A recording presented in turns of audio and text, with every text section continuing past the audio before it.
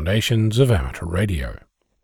In 2016, Daniel, Echo Alpha 4 Golf Papa Zulu, documented how to discover the weakest signal that could be decoded using several weak signal modes, including WSPR, or Weak Signal Propagation Reporter. This is an interesting question because, as you might recall, I've been experimenting with very weak signals coming from my shack.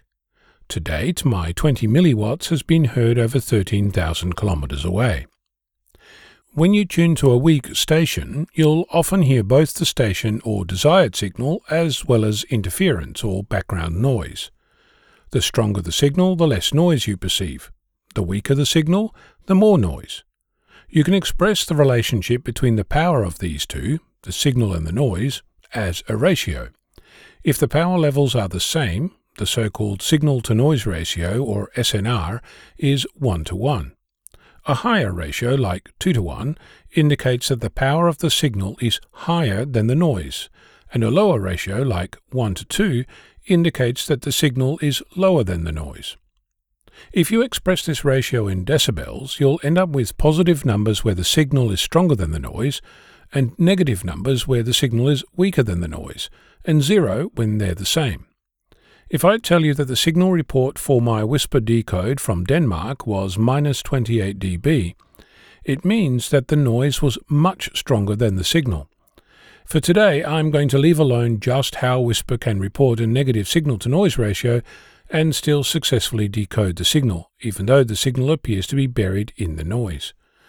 That said, in this experiment, we are trying to learn something else.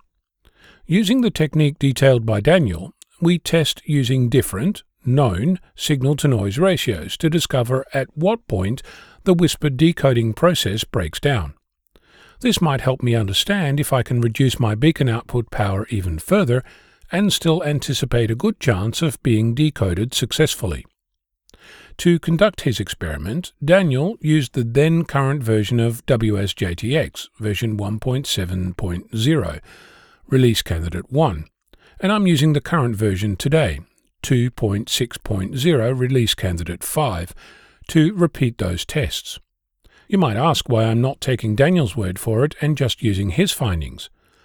The process to decode a WSPR signal is all software and can be improved with better methodologies and algorithms. It's not unreasonable to think that in the years since Daniel's experiments, things have changed, hopefully improved. So, how does this work? If you generate and attempt to decode 100 different files, you can use the number of times that you count your call sign in the decode list as a percentage of success. If all of your files decode properly, the decode percentage is 100%. If only half of them are decoded successfully, it's 50%, and so on. Similarly, if a different call sign, locator, or signal power is decoded, you can count those as a percentage of false decodes. This is important because noise coming from the ionosphere can corrupt any signal. I should point out that because we know in advance what the decoded signal should be, since we created the message, we can actually count the ones that don't match what we sent. In the real world, it's very hard, if not impossible, to do this unless each transmitter also starts recording their efforts, so data cleaning can be done after the fact. A false decode happens when the software decodes a message and the result is not what was sent. Due to the way that WSPR works, this is not a case of a single character error, and as a result the whole message is corrupt, wrong call sign, wrong grid square, and wrong power level. Just how prevalent this issue is has, to my knowledge, so far not been discussed. Over the past year I've been working with the entire WSPR dataset, nearly 5 billion reports, and mapping the data to explore just what's going on behind the scenes. Based on the raw data, every single grid square on the planet has been activated. Of course, this is not really the case, since there's plenty of parts on Earth where we haven't yet turned on a WSPR beacon. Back to our experiment. Two tools are used, WSPR Sim to generate an audio file and WSPR-D to decode it. Both come with WSJTX, and when you build the application from source, you get them as part of the process.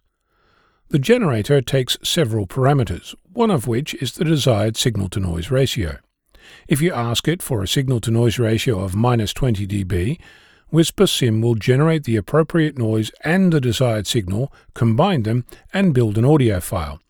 You can then use WhisperD to decode that file. If you repeat this many times, you can end up with some data. How many times? Well, I probably went a little overboard. I generated a set for each SNR reading between 0 and minus 50 dB in 0.01 dB increments, and then generated 100 for each of those. At the point where the process broke down, I doubled the resolution further to get a better idea of what was going on. About 750,000 tests. It took a while. What did I learn from this? First of all, false decodes happen at every signal level. I saw the first false decode at a signal-to-noise ratio of minus 0.07 dB. This is significant because it means that even at excellent signal levels, there is a percentage of incorrect reports, which explains why I'm seeing that result in real-world data. When you start playing with really big numbers, even if the error rate is low, with enough data it starts to matter. In my tests I saw an error rate of 0.03%. This means that there's at least 1.5 million false decodes in the current Whisper dataset, likely more because Whisper Sim cannot emulate the real world of ionospheric and local noise. On the flip side, I also saw an overall success rate of nearly 94%. At minus 29 dB, things start to change. Until then, the decode is 100% successful. Then it starts to decline to 0 at about minus 34 dB. Comparing Daniel's results directly, he saw 34% success at minus 30 dB. I'm seeing 95% at that same noise level. At minus 31 dB, Daniel saw 6%. I'm seeing 75%. I don't see 34% until we get down to minus 31.6 dB, and 6% at minus 32.4 dB. This indicates that the software has improved over the years.